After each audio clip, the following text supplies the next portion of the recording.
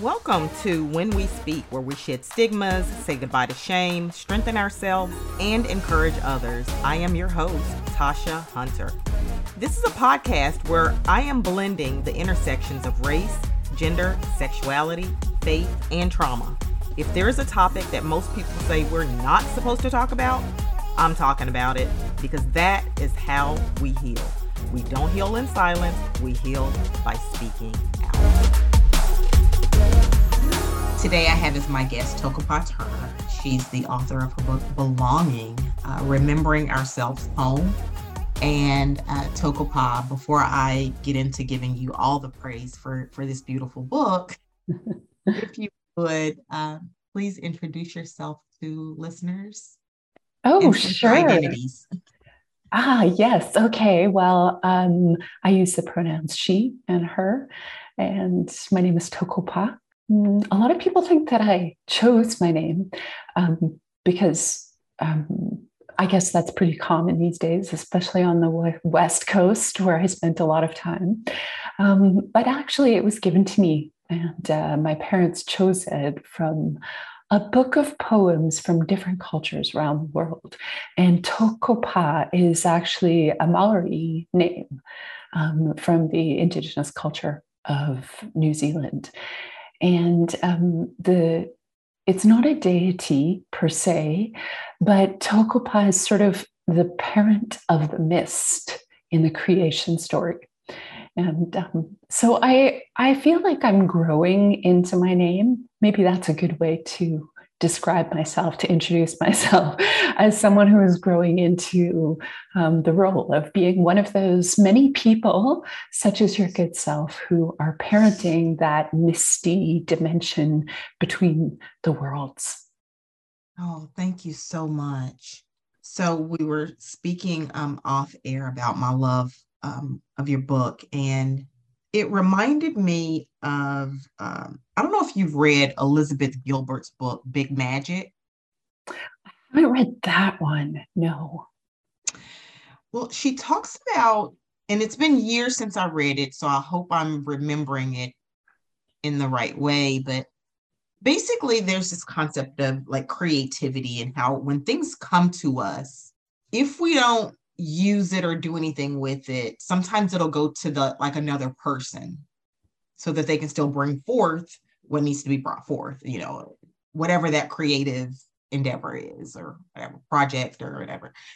But also what she talks about, Tokopah, is that how we're linked. We're linked. And so I may be feeling and thinking a thing and have a way in which I write, but someone else also has that. And so when I read your invocation at the beginning of the book, it connected with me because I've written something similar just in my journey or journal, just for me, because I needed to picture who is my writing for. So I felt like, and maybe it's the Leo in me, I'm not sure. I felt like you were writing directly to me. Like, and so if you'll allow me, just for a brief moment, I'm going to just read the invocation to listeners. I would love that. For the rebels and the misfits, the black sheep and the outsiders, for the refugees, the orphans, the scapegoats, the weirdos, for the uprooted, the abandoned, the shunned, and the invisible ones. May you recognize with increasing vividness that you know what you know. May you give up your allegiances to self-doubt, meekness, and hesitation. May you be willing to be unlikable and in the process be utterly loved. May you be impervious to the wrongful projections of others. And may you deliver your disagreements with precision and grace. May you see with the consummate clarity of nature moving through you that your voice is not only necessary, but desperately needed to sing us out of this muddle. May you feel shored up, supported, entwined, and reassured as you offer yourself and your gifts to the world. May you know for certain that even as you stand by yourself, you are not alone. Love, Tokopah. Reading this entire book, there's so much that resonated because in this season, which is still evolving as it should. When I read your book, I was in a season of where belonging was the theme of my life. And I at first, and we're going to talk about this, I at first thought about just that I needed to belong to people or in spaces.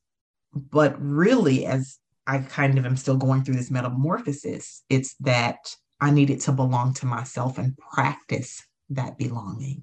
When you were writing this book, did you kind of know that you were that did it feel like a calling card to the outcast, to those that are exiled? Was that your intent? I think more than anything, it was a calling to myself. It was a question that I was asking, just like you were asking, where do I belong? Where is this mythical place of belonging? Why does it seem to me, at least from the outside looking in, as if other people are inside of this thing that I don't have? And it really plagued my life in conscious, but mostly unconscious ways. And I think, like many people who are experiencing a sense of alienation or exile, it drives us to try and find that place of belonging in places that aren't always good for us. And so this had happened to me many times, whether it was getting into the wrong relationship, whether it was getting involved with a spiritual group of some kind, whether it was a vocation or, a job that I thought would give me that thing, and so on and so forth. All these unconscious ways in which I was really being driven by this longing to belong and this feeling of somehow living in exile.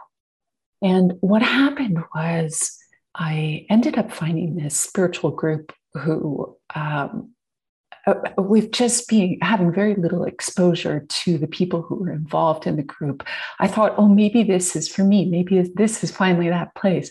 And so I started to hang out with them and become involved with them. And there was a leader of this spiritual group, a man. And when I spent my very first weekend in retreat with this fellow, I just didn't like him at all, actually. And I felt like, oh, everything inside me was like, no.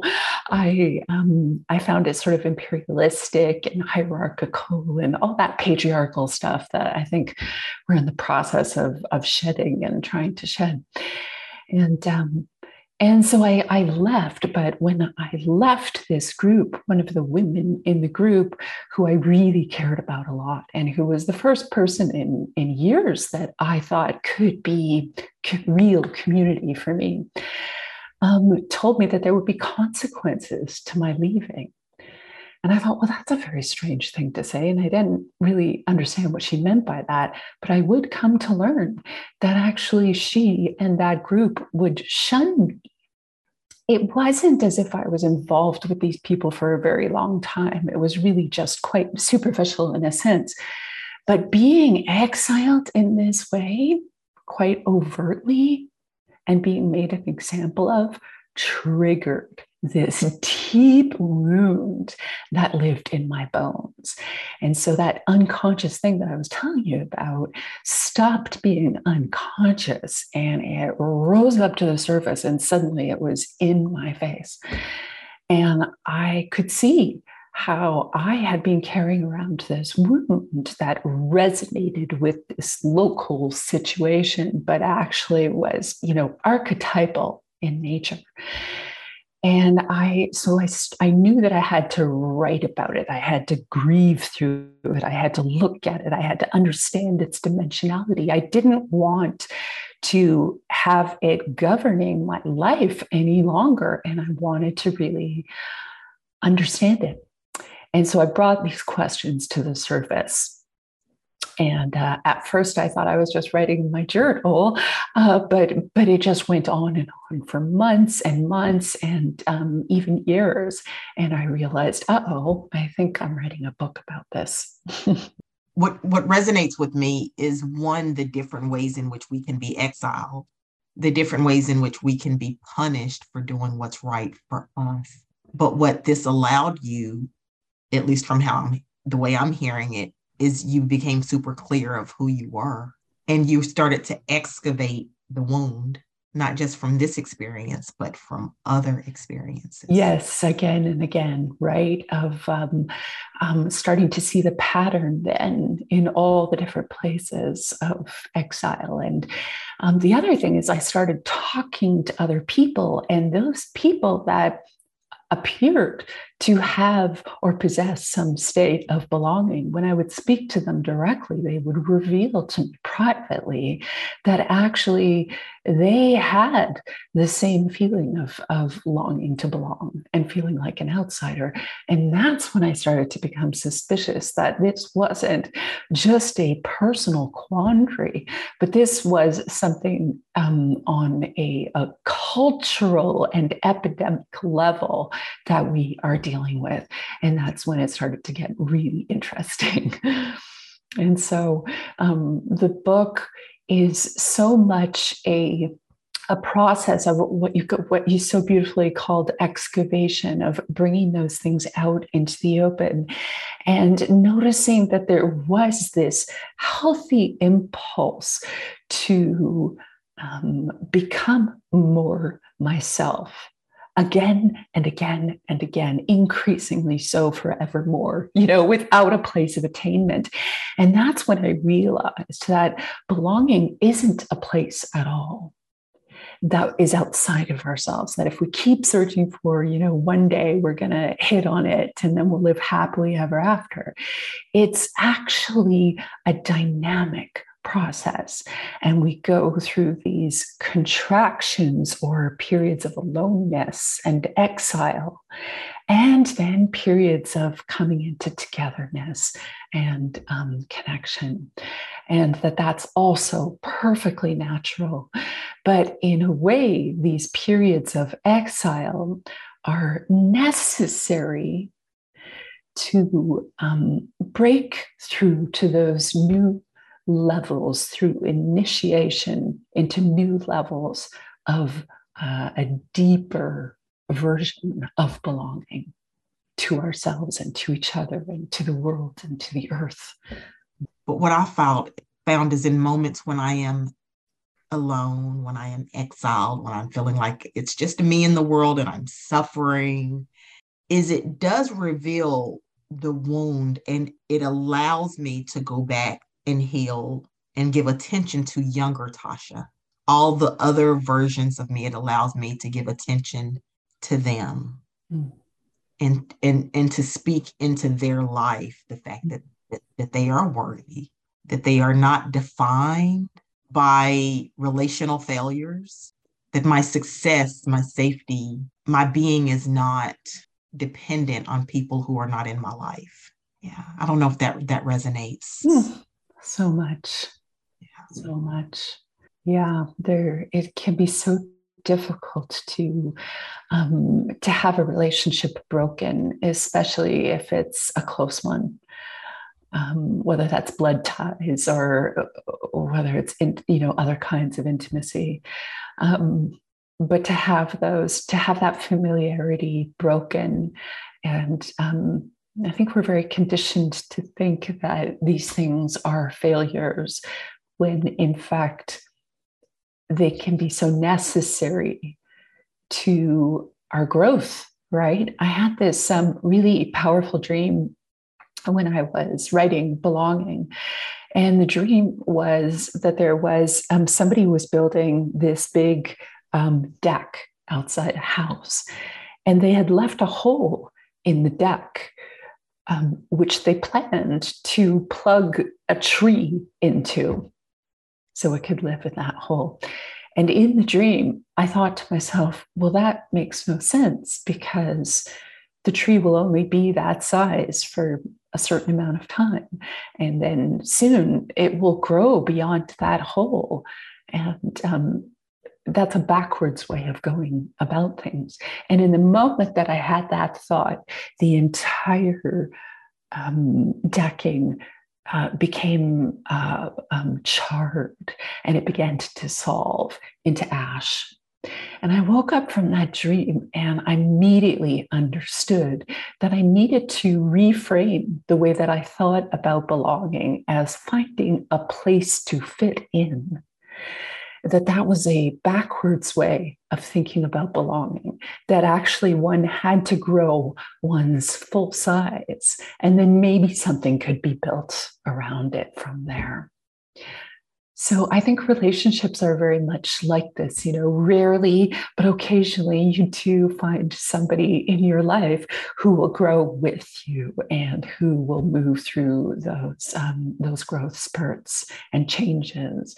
But often we also have relationships that will not, that will require us to stay small. And this is what the poet John O'Donohue calls false belonging, when there are places or relationships or even jobs, careers that require, the very definition of fitting in is that it requires us to cut parts of ourselves off in order to fit in, as opposed to belonging, which is a kind of creation of one's own making, a practice of one's own doing, of building infrastructure around one's, true nature. The difference in belonging and fitting in, it really also kind of resonates with the importance of vulnerability, the importance of authenticity, because as you grow yourself up, the more that you can be a little bit vulnerable, a little bit more authentic, the more authentic you are, then belonging is around you. It's the gift that you receive. Yes. Yeah, it's like if you are trying to live a false version of yourself, the version that you think others want to see. Maybe you want to be happy all the time, or have a positive attitude, or, be feminine, or be masculine, or whatever those projections are that people put onto you, or competent, or intellectual, or whatever the thing is for you. The more you try and live into that version that is expected of you, the less you can authentically connect with people who are your true kin, because they can't see you. So it's a kind of disguise, right? When we do that. So when you talk about authenticity and vulnerability, it makes me think of a kind of nakedness, a kind of being at home in one's skin, and with one's orientation, and with one's soul, in order to recognize your likeness and have your likeness be recognized by others. Oh, that is so beautiful. And it goes back to what led you to write your book, having this experience, which is such a lonely and isolating experience, but then eventually meeting others. And had you not had your own experience and been able to name what had happened to you, the wounding, you wouldn't have met others. Yeah. Wouldn't have led to this book. That certainly is healing so many people, and generations will go on to heal. We talked about chapter 3 of your book, and I mentioned that I have a special relationship with the number 3, and it's the chapter that led me to call all my friends, my chosen family, and say, you have to get this book. Let me read. So many recorded messages of me reading this book to my friends. And if you'll allow, again, I just want to read the parts that do it. So chapter 3 is about Death Mother. And I read Death Mother, and it stopped me. So I'm going to read this part. The Death Mother is a term for the energy or archetype that resents abandons and even wants to destroy her child. Death Mother was originally coined by Jungian analyst Marie-Louise Van Franz and later fleshed out by author, teacher, Jungian analyst Marion Woodman in her interview with Daniela Seif, confronting the death mother. As the death mother's target, the child eventually develops the conviction that she is living in a dangerous world and that her life is at risk. But long after leaving the family home, the child is haunted by the death mother, who campaigns against her from the inside out. And then you go on in a different section, same chapter, and you say, regarding the death mother, that we begin conflating her voice with our own. And then you quote Woodman again, and you say, if this child knew in the womb that it was not the gender the parents longed for, or there was no money for another child, or timing in the marriage was bad, or it barely escaped abortion, this child knows it is not welcomed into life, not wanted. Is there anything worse for a helpless infant to experience in its bones? As the child gets older, she will project this being not wanted onto others, anticipating rejection from friends, authority figures, even life itself. Worst of all, the child will turn that stone cold glare on herself.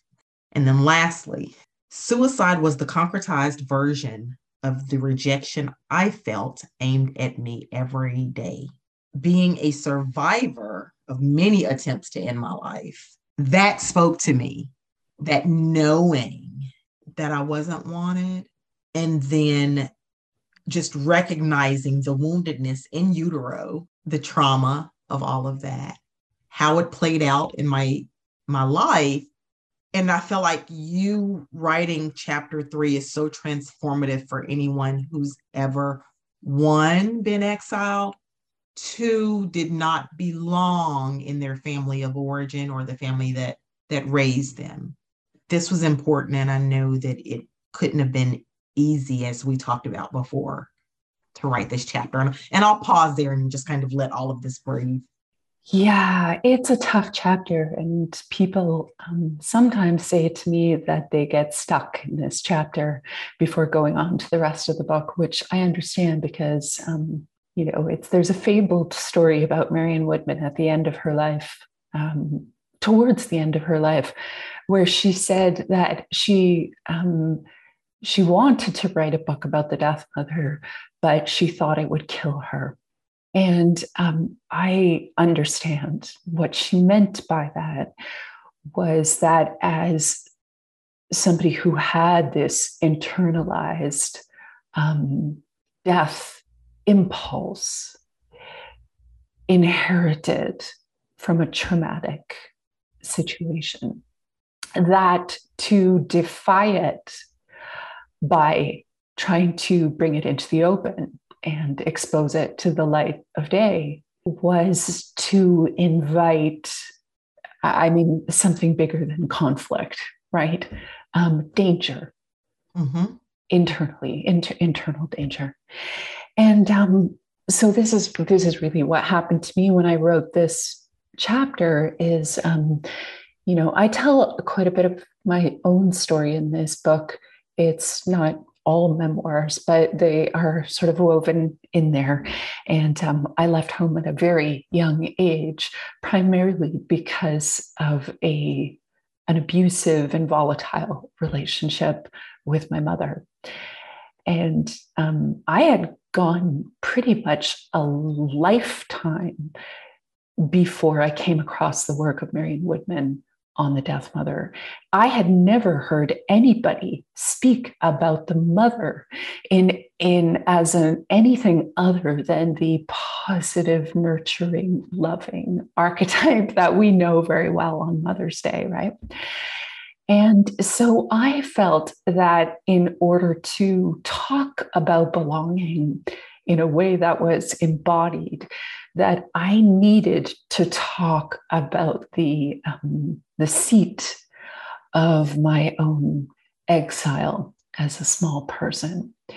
And so the death mother in this way stands out in the book as its own thing, really. And lots of people have the experience of experiencing abuse and violence from men, the men in their lives. And so I felt like it was important to give voice to this other kind of violence and how incredibly insidious it is because it lives in our own psyche and hurts us from the inside out. So that's why I did that. But I will say that I experienced that danger in profound ways. I would sit down to write and literally have panic attacks just trying to language this stuff. And at night, I would dream that my mother was trying to kill me, push me off. I was climbing a mountain. I remember once I was climbing this mountain and my body was exhausted and I was at this terrible height and she was trying to push me off the mountain. And these are terrifying dreams for me. But I kept going and hearing you and how you have received it is so meaningful to me because it means that it has helped to elevate the work of Marion Woodman and also Daniela Sieff, who I mentioned quite a lot in this chapter. And, ironically, at the time that we're recording this conversation, I had just received a new book from another psychotherapist who's a Jungian-oriented psychotherapist on the death mother. So there's some kind of momentum that is building there where we're contributing to this conversation and bringing it out into the open. And the reason why I think that is so valuable is because we need to identify the destructive side of the mother archetype so that it isn't saddled either on those women who feel isolated and alone and unsupported in the impossible job of mothering in capitalism and white supremacy. But then also to acknowledge that children of those mothers need not be saddled with the responsibility of not seeing it reflected on the outside anywhere, right? Regarding that, the death mother archetype, mothers who hunt and eat their young, there aren't enough voices speaking to this. There are many of us out here. Thank you for naming the re-traumatization that happened and speaking out. I don't know, I feel like my heart is so full in hearing you because when I was writing my memoir, I experienced my body was suffering during the writing about my mother. And for 20 years of my life, I would have dreams that I was climbing mountains and falling off of bridges, jumping off of bridges, levitating, flying, always trying to get away. And it seems like I haven't done anything to like really know like where that all came from. But the more safe that I became in my life, those nightmares, they just stopped. And I'm super grateful to the universe for that. But such resonance with your experience as well. Mm. Well, what a testament to your ability and practice of staying in your body and showing up for a life that is often unbearable. Oh, especially as a survivor of trauma. You know, Tokopah, I was telling a client this yesterday. Those of us who are outcast, rebels, black sheep, misfits, however, anybody wants to label us, it really feels like we have to be born. We have to be born in the way that we are born in order to heal our genetic line in some way, in order to finally be the person that says, danger. This is not good. This is unhealthy. This is toxic. And it stops with me. Mm. The labor was painful. All of it's been, so traumatizing, but we had to go through it to stop it in our lifetime. For other generations, those that belong to us and that don't. It stops. I don't know if that makes sense at all. Oh, yeah, it makes all the sense. And I guess I just pray for a future for the young ones coming up around us, that at some point it can cease to be necessary, that there is this constant processing of trauma that can't be metabolized in the previous generations. But I also feel, like we have so much to learn, and we continue in present time to repeat the same traumatizing patterns that perpetuate this hardship that we're talking about. So I just want to hold some space for the prayer that it is possible, perhaps, to live in a way that is in consonance with joy and with nature and with harmony. Yes, absolutely. Amen to that. Maybe not in our lifetimes, except maybe, once in a while. But, we'll hold that space. I am holding it with you. Maybe because of my own journey, I don't know, but I am noticing that there are more people who are needing and craving, desiring of community, grieving community. Has it always been this way, or has something shifted to where there's an increase? Yeah, for sure. I think that we can probably look to a lot of indigenous and pre-Christian cultures that lived in relative harmony and a sense of belonging, as best we can through, colonial lenses. But I think that there probably were times on Earth where, it's really only fairly recently that we've been in a constant state of war and dislocation and disorientation and loneliness and alienation. And my perception is that it has really amped up in the last couple hundred years since the advent of rationalism. And so we need to swing the pendulum. And, I was obsessed with this idea around belonging. And so I wrote this book, but around the same time, a spate of other authors wrote books, that were adjacent or shared common ideas. And that will continue to happen, I think, as we are reckoning with this epidemic of alienation.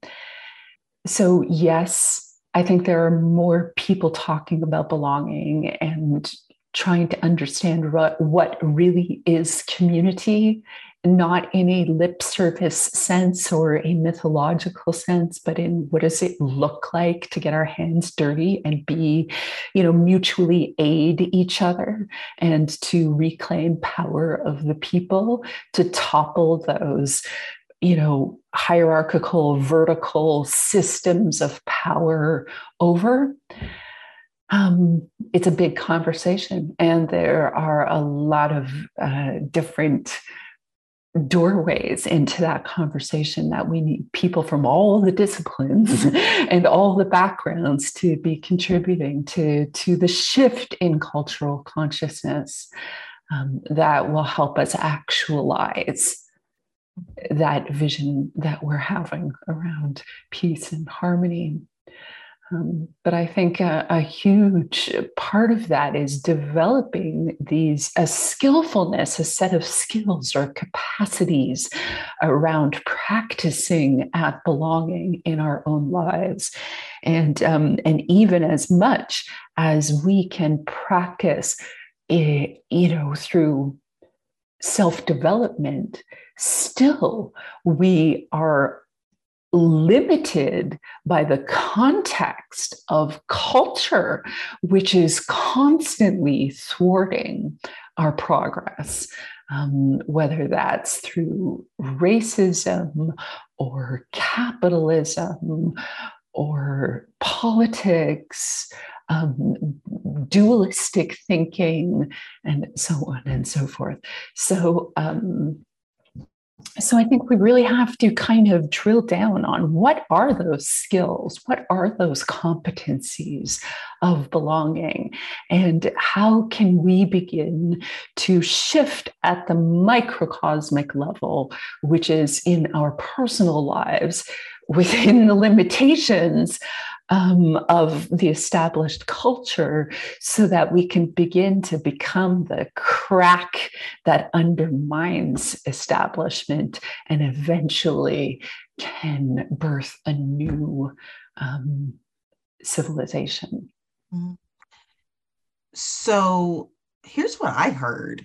Are you telling Tokopah, are you telling me that belonging is resistance to white supremacy, patriarchy, and capitalism? Yes. To start. Those are the basics. That's the basics, right? No biggie. We can throw ecocide in there too, because that's a huge problem. But of course, capitalism and dualistic thinking, all those things are, what cause us to exploit the earth for profit. And we're on this tipping point right now where we're seeing the fast extinction on a mass scale of living beings on earth. So this conversation has to happen at that broader level outside of the human culture as well.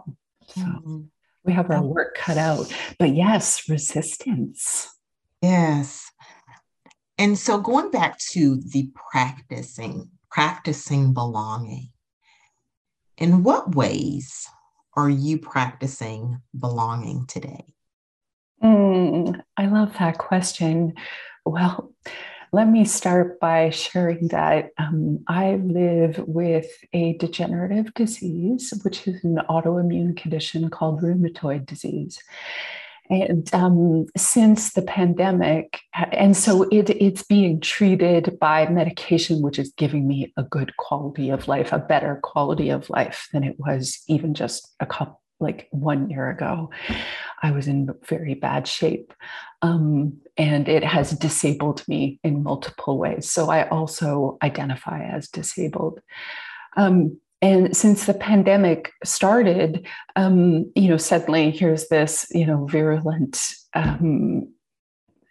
disaster out in the world. And I essentially had to remain isolated because I'm a little different than, say, regular people who might be able to recover fairly quickly without possibly too much harm from getting COVID. It could kill me because I don't have a working immune system to fight any of it off. So I've been in isolation for the last, how long has it been now at the time of this call? 2.5 years. Close to 3. Mm-hmm. Yeah, close to 3. And I am a Leo too, by the way. So I am an extremely social person who derives energy from connection. So thank you for talking to me today. But I have been living in a bubble for almost 3 years. And so belonging doesn't look anything like what it looked like to me 3 years ago. And so what has been the focus of my practice um, is belonging to Sophia.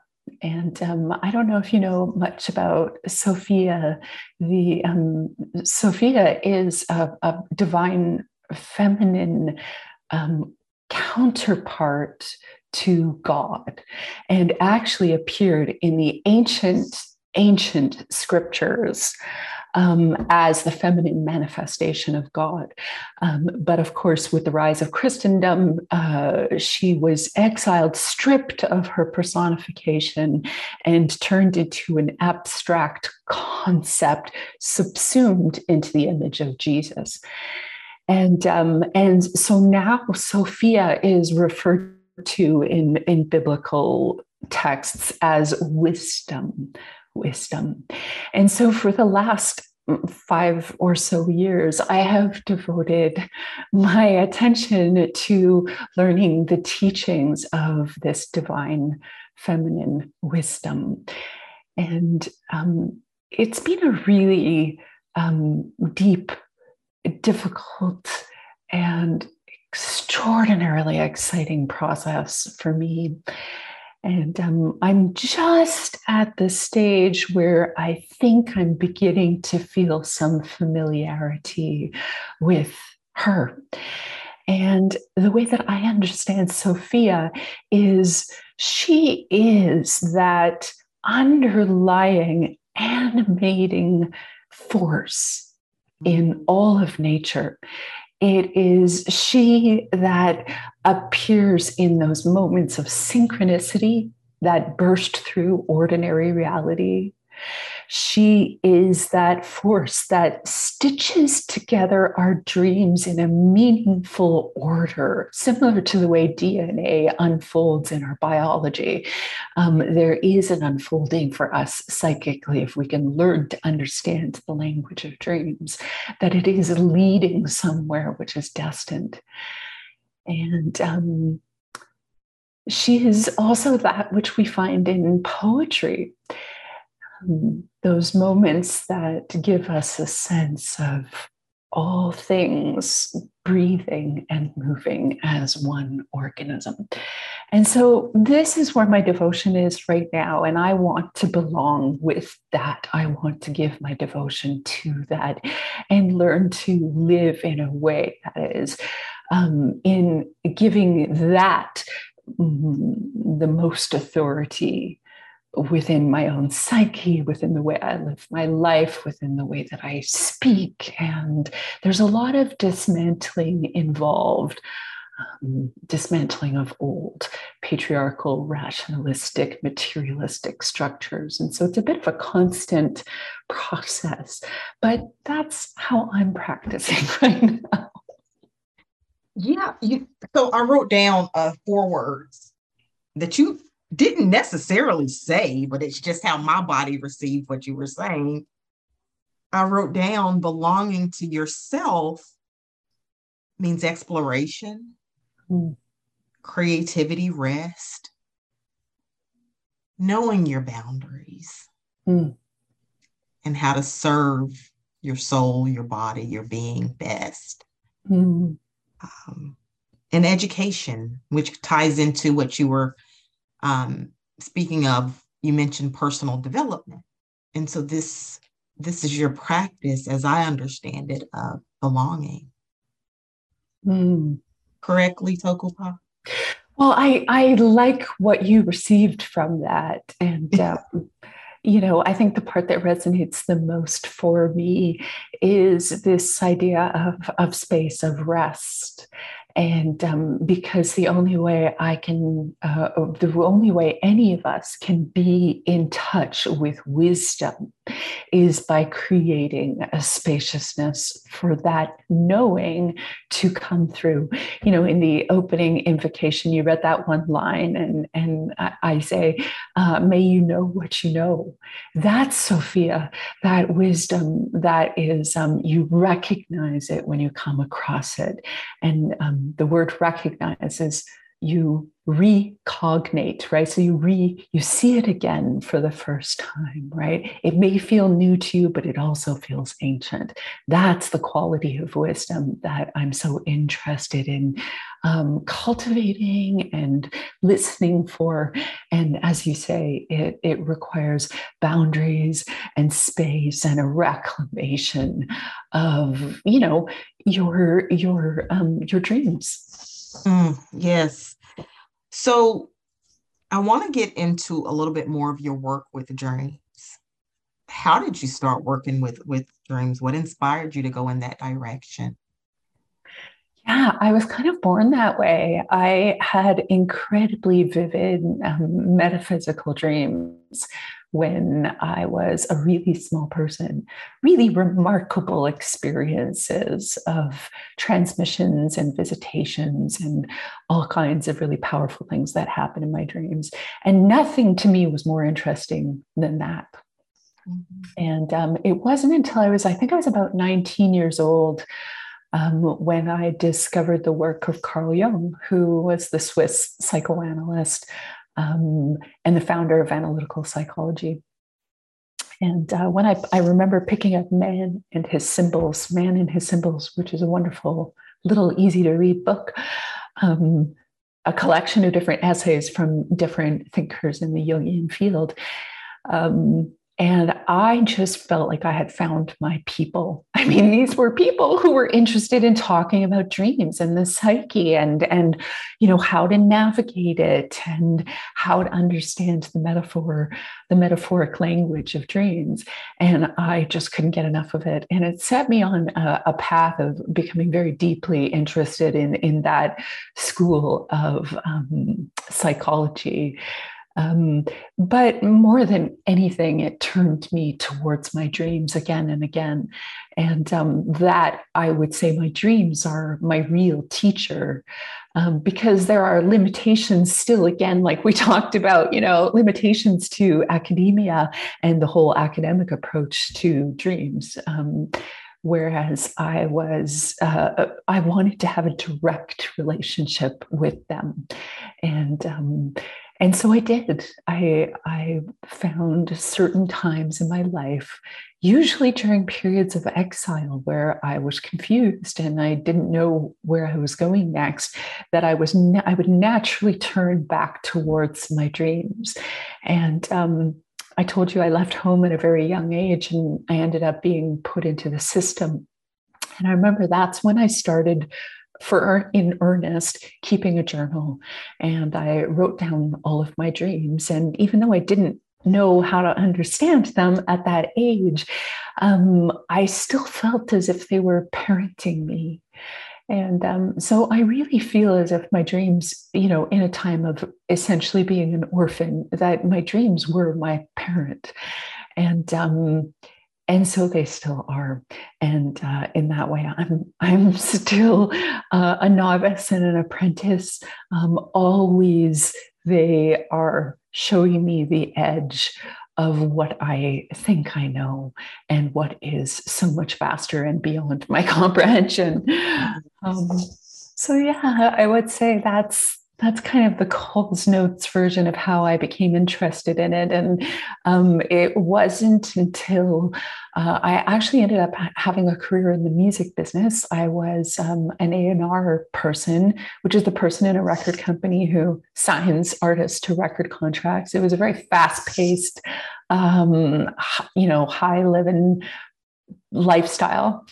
And the company that I was working for went bankrupt. And as a workaholic at the time, I was thrown into a period of profound exile after that. I didn't know who I was because I had identified so profoundly with my career and my position.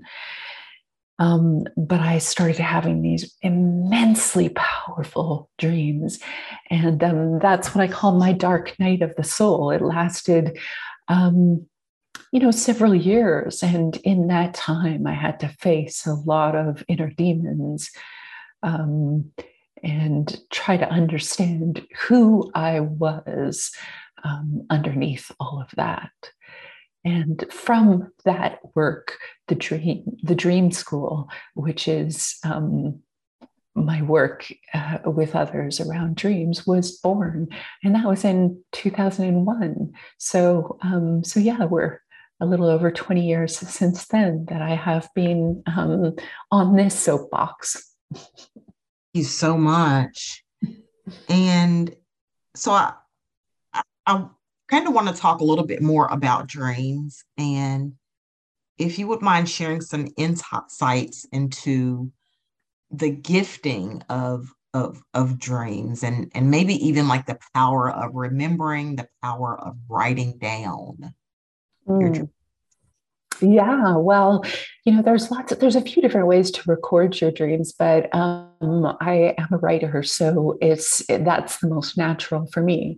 But there's something about writing down your dreams that the dreams just love. And it's like watering a garden. It just causes it to just flourish. And my thinking as to why that happens is that it is a kind of validation.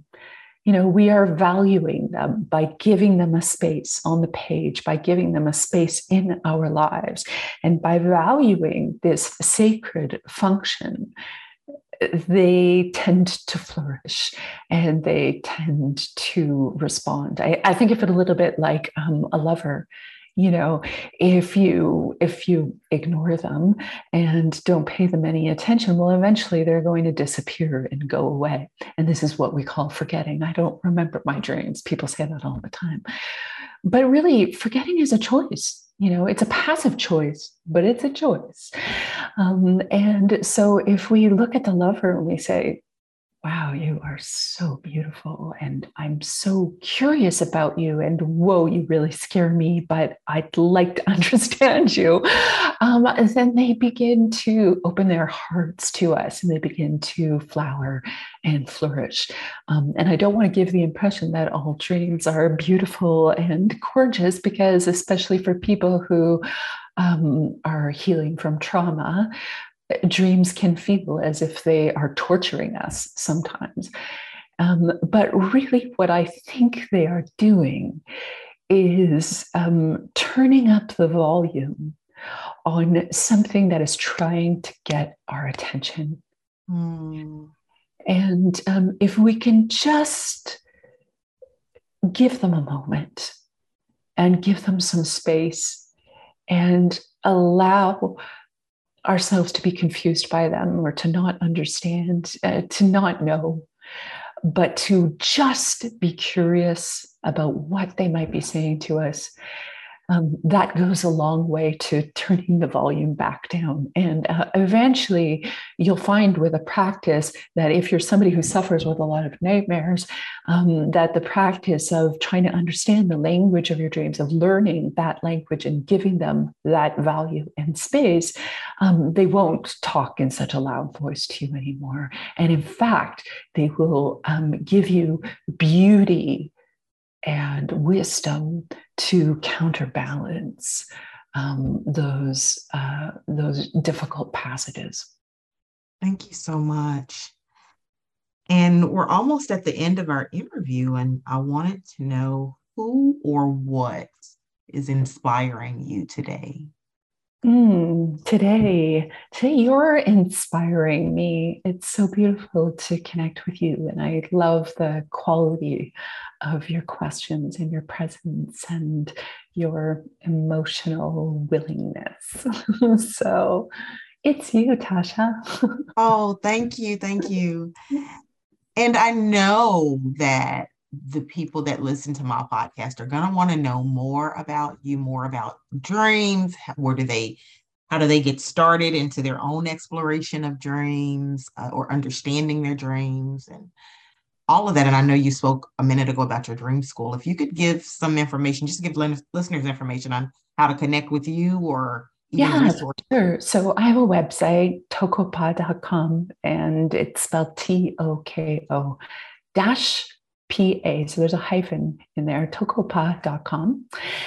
And I do offer things like retreats and workshops in times where we're not in a global pandemic, but that hasn't been possible lately. So I've done more online offerings, which I usually list there. But I have this wonderful course that I created called Dream Drops. And it's a self-study course. And I call it Dream Drops because each one is like a drop. It only takes 3 to 5, maybe 7 at the most minutes to receive each daily lesson in your inbox. And they're designed to bring moisture into your life. So when you're feeling that sense of, meaninglessness or that sort of aridity of not knowing how to connect, it can really restore that moisture to your life to turn towards your dreams. And so the course is designed to, it's 30 days. And in each of the subsequent days, we go a little deeper, a little deeper, a little deeper. And people love this little course, which is wonderful. And I just sort of give it's sort of the basics or the cornerstones of dream work. And then we can go deeper after that. So that's probably the best place to start. That is wonderful, and I'll have a link in the show notes for your website so that they can sign up for that. Thank you for being here today. It's just my great honor. Thank you so much. Oh, thank you, Tasha. All the blessings to you on your program and in your life. And I can't wait to read your memoir. Oh, thank you. Thank you so much for listening to When We Speak. Follow me on Instagram at Tasha Hunter, LCSW. If you haven't done so yet, please rate, review, and follow me on iTunes and share it on your social media. If you want a copy of my book, What Children Remember, it is available on Amazon. Until next time.